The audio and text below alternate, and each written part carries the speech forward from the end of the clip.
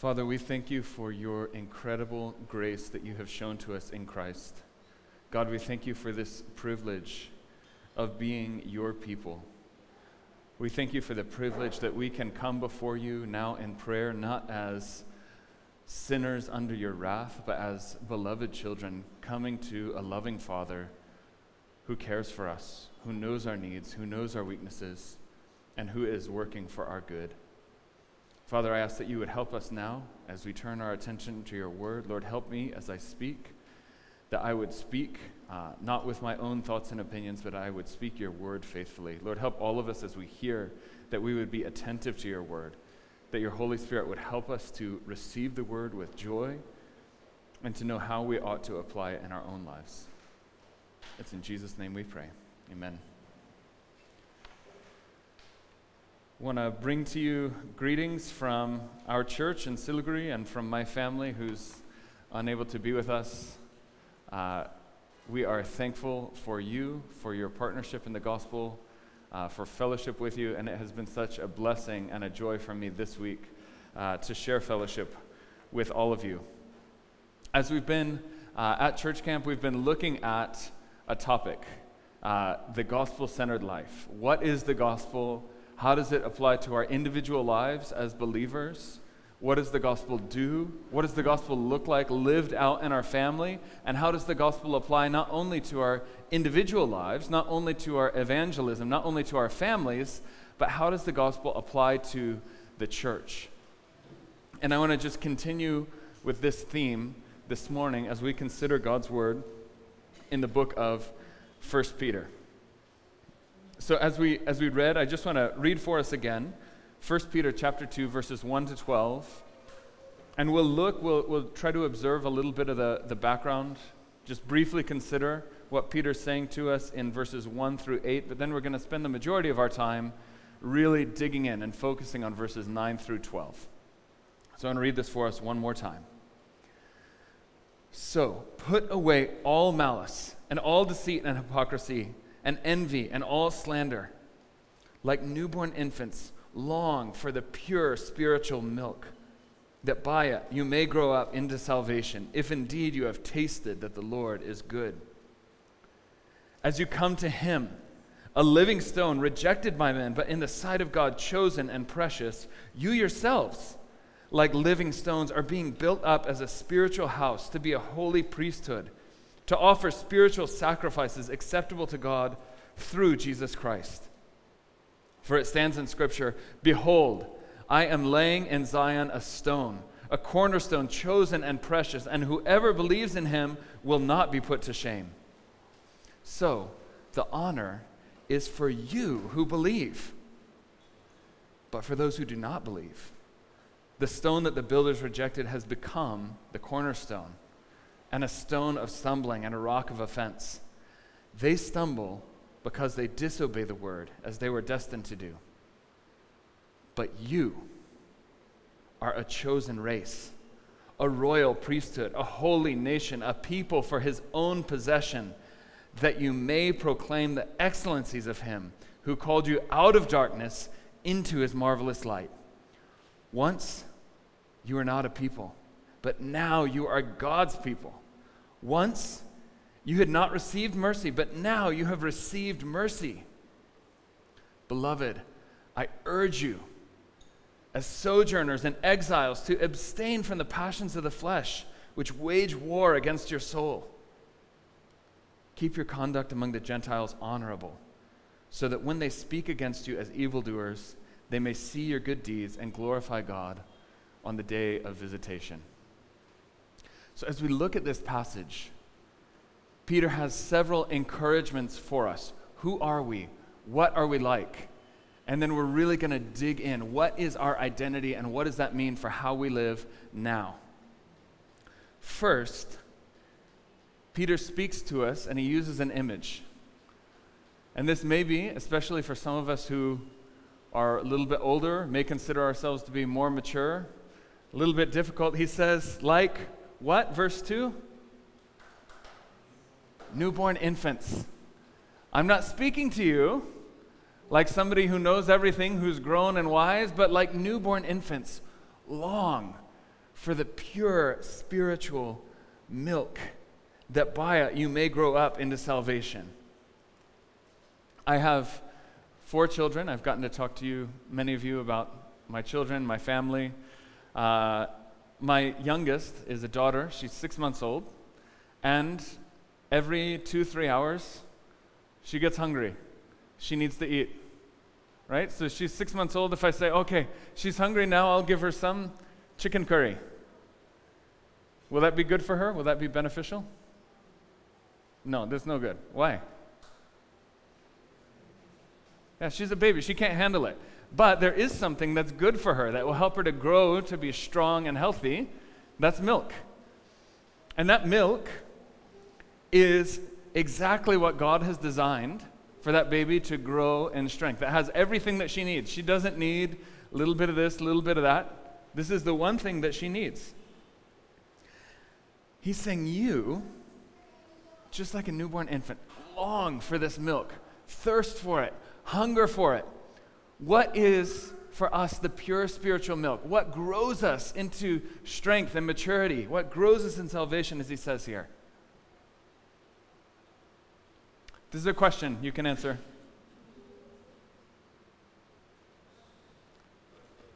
It's God's word. Now, if my baby starts crying, and I say, just leave it. We gave her milk yesterday, she's fine. That's not enough. A baby needs this milk every few hours. Some of us, though, in our own lives, if I came to your house Tuesday morning and asked you, what did you read in the Bible? I haven't read my Bible today. On Sunday, I read the Bible, we were at church, and next Sunday, or maybe on Thursday I'll go, and I'll hear the Bible again. I'll study the Bible again. Some of us, if we're honest, may do that. That may be what a week looks like for us. But if I come to your house on Tuesday and I say, have you eaten yet? How are you doing? And you say, no, I ate on Sunday. I'll eat again on Thursday. It's fine. No, none of us are going to say that, right? This is for us more than food. This is the pure spiritual milk that we need to grow into salvation. He says, if indeed you have tasted that the Lord is good. If you have experienced by God's grace the new birth, God's mercy towards you in Christ, you'll have this thirst, this hunger, just like a baby, that I want this pure spiritual milk of the Word. We can dull our senses, we can dull this hunger and thirst, but if God has made us new, this thirst is in us. We may need to, at times, encourage each other to whet this appetite, to go after this thirst, but this is in us if we have indeed tasted that the Lord is good. Now again, we see in verse 5, he speaks to us using a different image. He says, I've spoken to you as newborn infants. Now I'm speaking to you as living stones who are being built up into a spiritual house. This is the church. I'm not the church. If I have one stone or one brick and I lay it down and I say this is a building, that's of no use. To build a building, you need many bricks. Only when you have all the bricks together in the right place do you have a building. God is taking us like living stones and building us together in the local church into a spiritual house. He's giving us this opportunity, this command to gather together, to be in right relationship with each other, all the pieces fitting together to make this spiritual house. And he says, this honor, this is verse 7, this honor is for you who believe. So all of these things that we're going to be talking about, Peter is speaking to believers. I'll be speaking to you this morning as believers. But he notes what happens to unbelievers. When they hear this word, they stumble on it. Even over this, God is sovereign, as we see in verse 8. some of you this morning, even as we look at God's word, even as we consider the good news of the gospel, some of you know you're in your heart far from God. When Peter is speaking to believers here, you know you're not part of that group. If that is you this morning, I want you to consider these truths that we're talking about. Consider this message. And then afterward, take the opportunity. Ask somebody around you. Talk to a friend. Talk to whoever brought you here. Talk to Sam or Arpan. Talk to anybody here and see what would it mean for me to pursue this? What would it mean for me to follow after Jesus in this way? So this is the background. Now we're going to really spend our time in verses 9 through 12. So we need to understand, we need to get the context, because when we come to verse 9, what's the first word? But. So we can't start with a but. We need to understand what's coming before. The honor is for you who believe. Those who don't believe stumble over the word. This is to them a message of destruction. But you, what's true of you now? Through God's word, you are a chosen race, a royal priesthood, a holy nation, a people for his own possession. This is who you are now. When God's word speaks to us as believers, he says, when I save you, I make you one new people.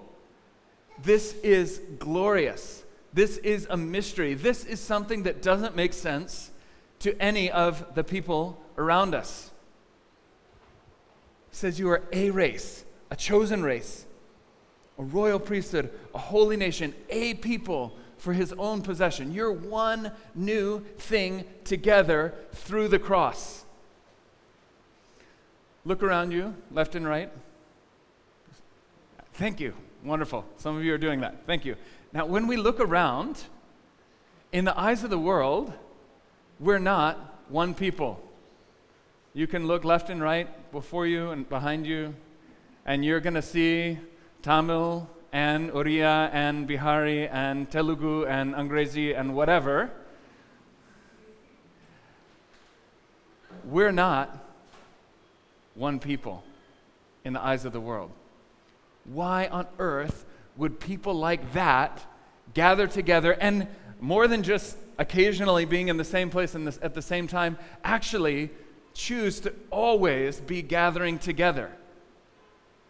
What business does a Punjabi have with a Tamil? None.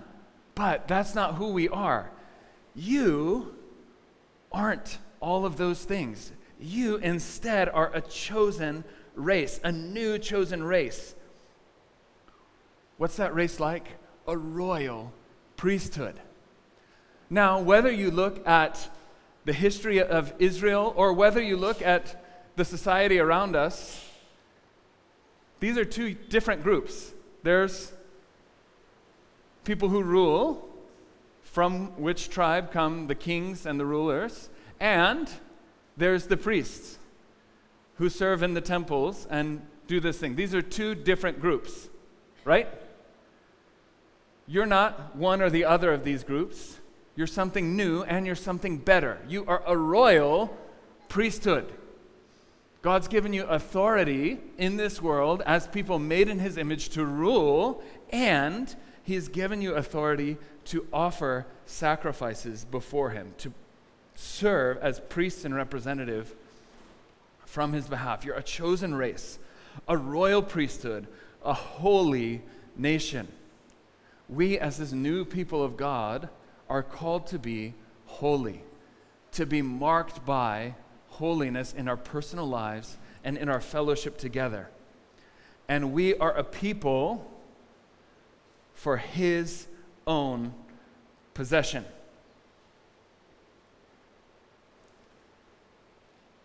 This is who we are. He says in verse 10, once you were not a people. This is what we just considered. You look around, this is not one people. One time, when we lived in the world, one time when we were dead in our sins and trespasses, we were not a people. But now, you are the people of God. Once, this is why we're God's people, once you had not received mercy, but now you have received mercy. That mercy that God shows to us as his chosen people is what makes us into a people for God's own possession. So the first thing I really want you to remember, to consider, to hold on to is, if you are in Christ, you are chosen. You are God's new people.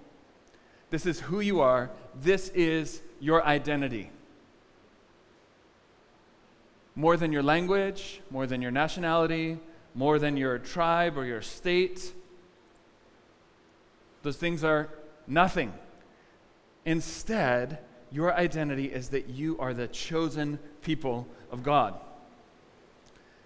The second thing that we see here is that we're chosen for a purpose. This is what we see in the second half of verse 9. Chosen race, a royal priesthood, a holy nation, a people for his own possession, so that you may proclaim the excellencies of him who called you out of darkness into his marvelous light. God shows us this grace, and then he gives us something to do with it. You're chosen, a holy priesthood, a royal nation, so that you would proclaim these things.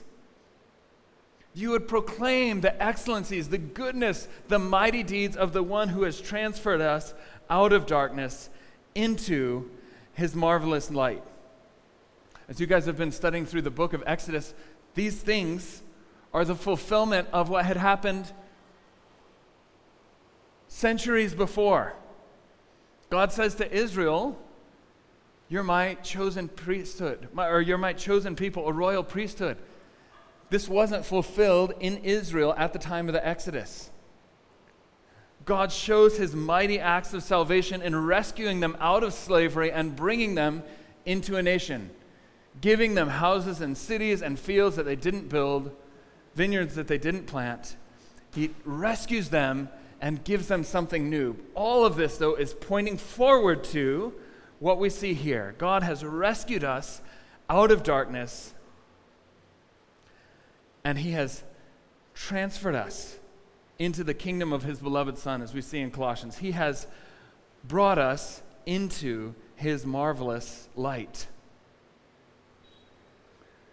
And he's done this with a purpose, so that we would proclaim his goodness, so that we would share with others God's mighty acts of salvation, so that we would talk about the grace that we've received with people who've not yet received grace. Sometimes, when we think about the gospel, or perhaps when we try and share the gospel with others, we talk about the gospel as a message about us. This is good news because God loved me, because God loved you. The gospel is about me and you. In God's incredible mercy, we receive unspeakable, uncountable blessing, limitless, priceless gifts through Jesus. But more than that, there's something else. The gospel isn't about me and what God's done for me. The gospel is about God. It's for his glory. A few days ago, we considered Romans chapter 3. And we see all of these acts that God's done, the propitiatory sacrifice of Jesus. And then he says, this was to demonstrate his righteousness. Why did God save? Why did Jesus die in our place? Why did he offer sacrifice, taking the punishment for the sins that we deserve and offering us, pleasing the Father, crediting us with his righteousness? Why? To demonstrate God's righteousness. He says, these things have happened so that you may proclaim the excellencies of him who called you out of darkness into his marvelous light. We are chosen. We're a new people. We're a people who have received grace and mercy that we didn't deserve. And God has done this not primarily for our good, though we receive unspeakable benefit, but primarily for his glory. The gospel is for the glory of God. I think for some of us there's a temptation in hearing that, like, okay, maybe I see it there, but I feel like the gospel should be about me and God's love and the good things for me. If it's for his glory, then, I don't know, what am I getting out of it? This year, G20 is here in India, all over here and there, there's meetings happening. Next year, G20 meetings will be in Brazil, in Rio de Janeiro. Now imagine with me, if next year in Brazil, as part of G20 meetings, there's meetings about technology. And the president of Google and Microsoft and Apple, everyone's going to be there for 1 month for these meetings in some hi-fi resort. And Infosys comes and says, Justin, Tim Cook's going to be there from Apple and Satya Nadella from Microsoft. All these guys are going to be there. And we want you to go and represent Infosys, to be part of these meetings, to be with these guys, and to represent us. And we're going to send your family. We'll give you a big bonus. You guys are going to stay with this resort with these guys and do that for 1 month. Sounds good, right? So, if your boss says that to you, you're going to come home and you're going to talk to Priyanka. You won't believe this incredible thing that we're getting, right? You're not going to say, I don't know, this sounds like this is just for you guys, right? I'm just going to represent Infosys. What am I getting out of the deal? It's a good deal for you. You get me. But what about me? I'm just going to represent you. This isn't for me, right? Of course you won't say that, right? This is an honor. It's a blessing. It's a huge privilege. You get to go and be part of these meetings, stay at some nice resort. It's an honor and a privilege. Much more than that, much bigger than that, this honor of sonship that we've received through the gospel, though it is ultimately for the glory of God, for the praise of his righteousness, it in no way devalues the privileges that we've received, that it's about him. In fact, there's greater honor here. God's using broken and foolish and worthless people like me, like you, for his glory in this world. It is a privilege and an honor of which I'm not worthy to stand before you today and to share God's word. It's a privilege and an honor of which none of us is worthy to share with friends and family members and neighbors about the grace of God that's been shown to us in Jesus. God has not only saved us, if he wanted, if this was God's will, as soon as we heard the gospel, as soon as we believed, he could have immediately taken us straight to heaven. He's chosen instead to leave us here as his ambassadors, as his messengers. And he's left us here for a purpose, and that purpose is his glory. This is why God made you. This is why God saved you. So proclaim to others what the Lord has done for you. If you love God, if you love people around you, share this good news with them. You may feel, some of us may feel like, I feel like to share with this person, I just have to get everything, right, exactly right. I have to have perfect answers to all of their questions, and that fear can cripple us and lead us to never say anything. One preacher has said that as we go and preach, we're beggars talking to other beggars, telling them where to find bread. We're not going as people with all the answers. It may be that they ask a question, and you can actually serve them and say, wow, that's a great question. I don't know. I don't know the answer to that. I don't have a ready response. Let's go to God's word and look together. I know that there is an answer, but I don't have it. You don't need to go as someone with all the answers, but go in love and humility. Go as a beggar, telling other beggars where to find bread.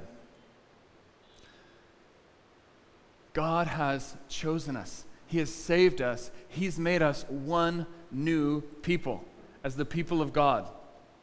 Now we don't come as people say, oh, well, okay, all of the Tamil Christians are going to be here, and all of the Muslim background Christians are going to be here, and all of the Hindu background Christians are going to be here, and everyone's just going to be in their own little pockets of people just like them.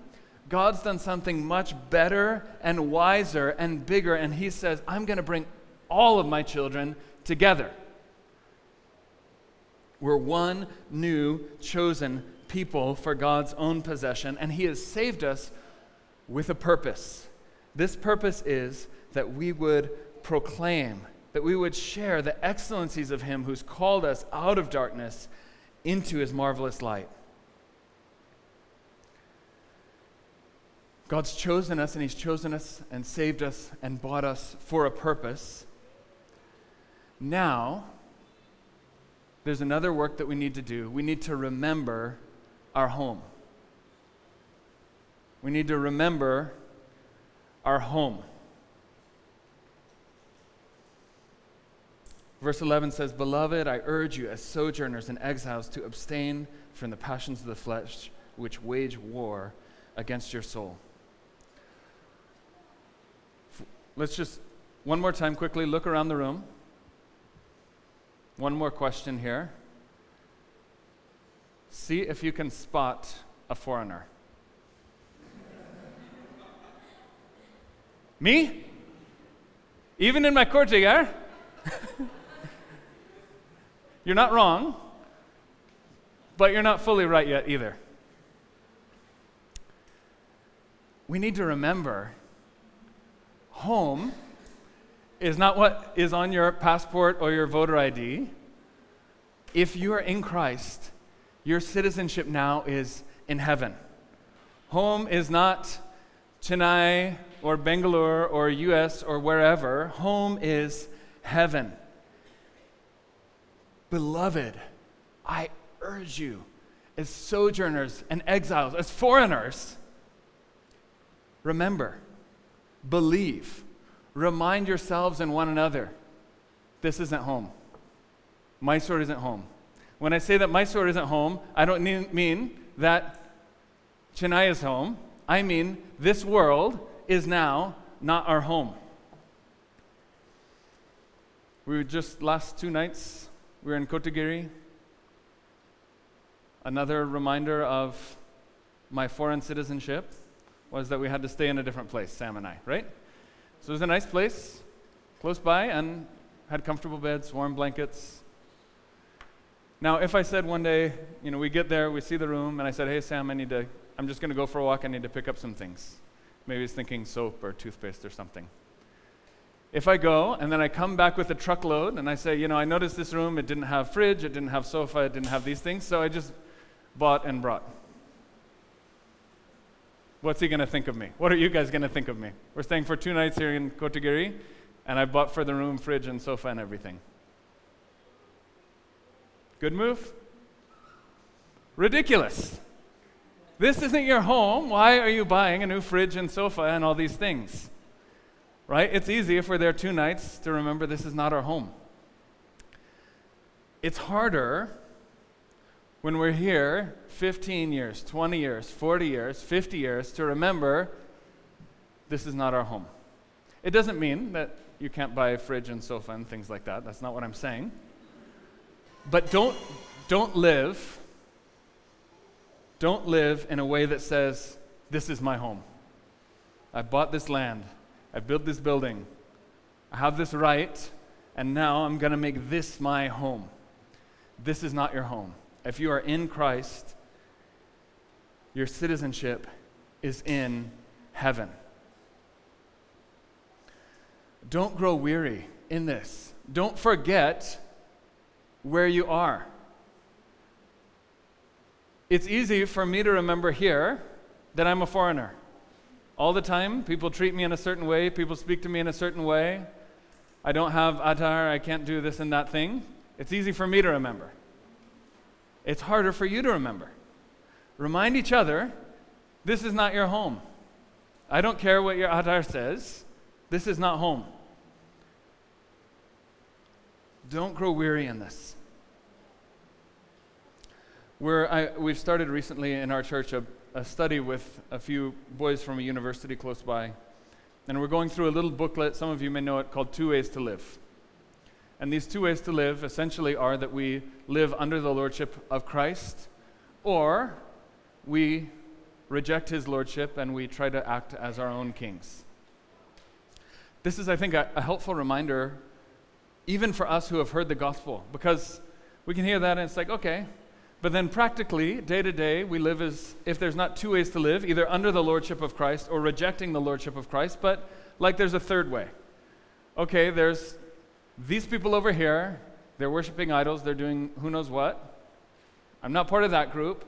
And there's these people over here that are part of the church and they're really on fire, born again, living for the Lord. And I'm somewhere in the middle. There's a third way. I'm not like those people, but I'm not quite like these people either. There's not 3 ways that we can live. It's not either reject God and be under his wrath, or live for God, live for his smile, or something kind of in the middle, just halfway. There's no halfway option. We either belong to the world, belong to the darkness that he talks about in verse 9, or we belong to the kingdom of Jesus. Don't grow weary in this. The New Testament calls us over and over to be alert, to be watchful. Keep each other mindful of what time it is. We are looking for the return of Jesus.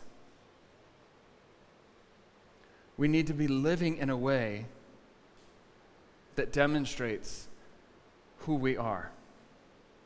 Now, not only are me and you, foreigners here, not only are we sojourners and exiles, as it says, but we're in enemy territory. We have an enemy who is seeking to make war against our souls. How does he do this? He says, I urge you as sojourners and exiles to abstain, to stay away from the passions of the flesh, which wage war against your soul. The enemy is fighting against us with lust and with temptation, with desires, with discontentment, with sin. He is waging war against our soul, seeking to destroy us. If we forget where we are, we're going to be wide open to attack. But if we're mindful, daily reminding ourselves, daily reminding one another that we're strangers and foreigners here, that we are in enemy territory, to be watchful, to be looking out, the enemy's still going to come against us. He's still going to try and attack us. He's still going to bring lust and temptation into our lives, but we're going to be ready for it. He says, stay away from these things. The tools of the enemy, stay away from them. If we go downstairs or to a shop nearby, if someone goes and they ask for cigarettes, what's on the packet? There's a picture, right? A picture of cancer. Now, if I was tempted to go and to buy some cigarettes, when I see that disgusting, horrifying picture, I'd put it away. Why am I going to do this? Right? This is going to kill me. The picture is there to tell you this causes cancer. If you do this, this is what's going to happen to you. So, seeing that, we stay away. I don't want my mouth or my neck or my lungs to look like that, right? So, that is a helpful reminder to me. Don't smoke cigarettes. We need to remember when lusts are coming against us, when temptation is assailing us, when we're discontent, when we're seeing how other people are living and we're wanting some of those things that they have. In your mind, some in that picture. This isn't going to cause lung cancer or mouth cancer or throat cancer, whatever. This is soul cancer. The enemy is attacking us with these lusts and temptations. He's waging war against them. Set this image in your mind. The sin that you're struggling with. Young men fighting against lust. People giving in to fear. I can't trust God in this thing. I'm too afraid of what might happen. So I have to protect myself. I have to erect this wall that's going to protect me. I can't trust God in this situation. Giving into temptations to fear. Looking on Facebook or Instagram or whatever, seeing pictures of everybody else's perfect life and feeling like my life is miserable. Look at this picture of these people's kids. They're clean and well-dressed and everybody's smiling, and I know what my kids look like at home. Why can't my family be like their family? Meanwhile, those people are looking at somebody else's Instagram and saying, oh, look, we just dress up nice for a picture every now and then, but look at their kids. They're always looking like this. We're discontent. We're feeling like, I wish my life, I wish I had the things that those people had. I wish my family was like that person's family. I wish that our marriage was like their marriage. We're discontent, never happy with what the Lord's given us. All of these are lusts and temptations which are waging war against our soul. We're going in like lambs to the slaughter, unaware that we're in enemy territory, somebody fighting against us, seeking to destroy us. Stay away from these things. Set the image, this cigarette pack, set that image in your mind. Whatever temptation the enemy is attacking you with, remember, what is this going to do to me? Why is this temptation coming against me? The enemy is seeking to destroy me. This is the very thing we see Solomon advising his son on in Proverbs chapter 7. I'm going to read a few verses for us. You can turn there, you can look at it later. I would encourage all of you, particularly young men, to meditate on this passage. I'm going to read verses 1 to 5 and then 21 to 27. My son, keep my words and treasure up my commandments with you. Keep my commandments and live. Keep my teaching as the apple of your eye. Bind them on your fingers. Write them on the tablet of your heart. Say to wisdom, you are my sister, and call insight your intimate friend, to keep you from the forbidden woman, from the adulteress with her smooth words. 6 to 20, he's describing what is this adulterous woman like?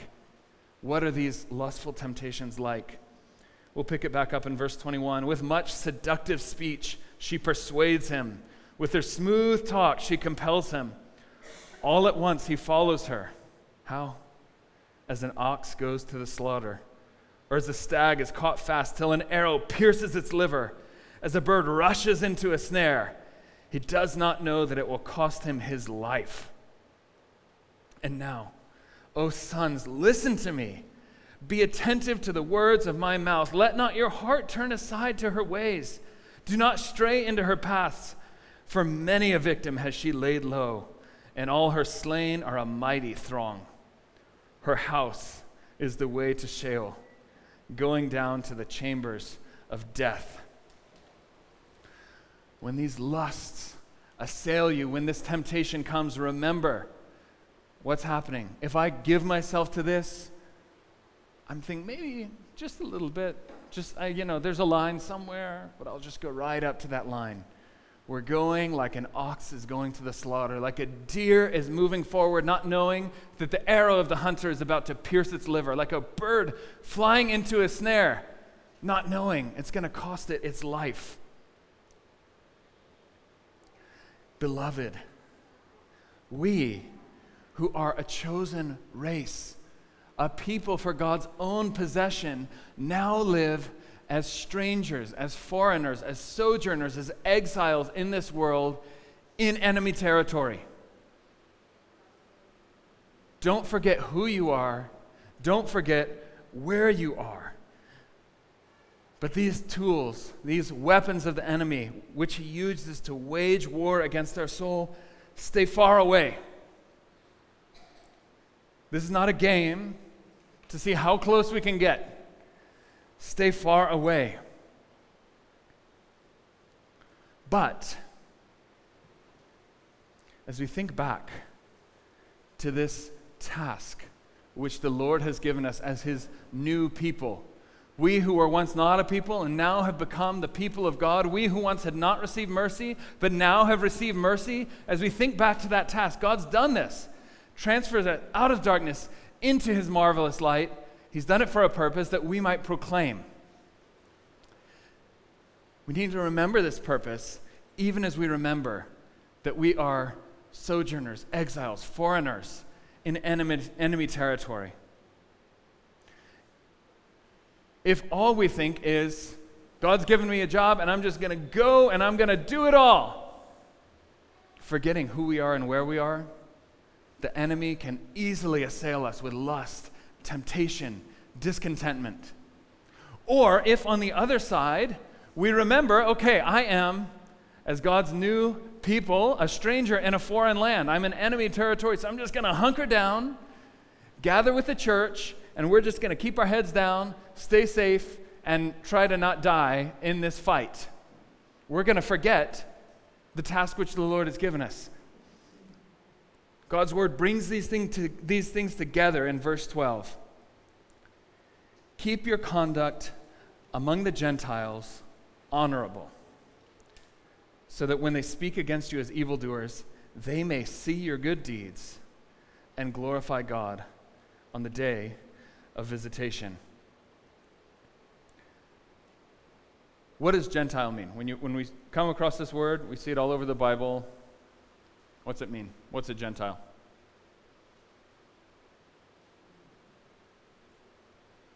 Yeah. Okay, so actually here, that is what it means. It's someone who does not know God. But has a more usual, more correct meaning most of the time. What is it? Someone who's not a Jew, right? There's the Jews and there's the Gentiles.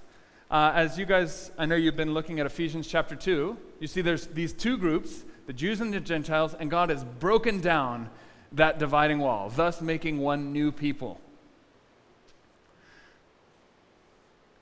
Here, Peter, if we look at the beginning of chapter 1, who he's writing to, the places that he's writing to, we can understand these are Gentile believers.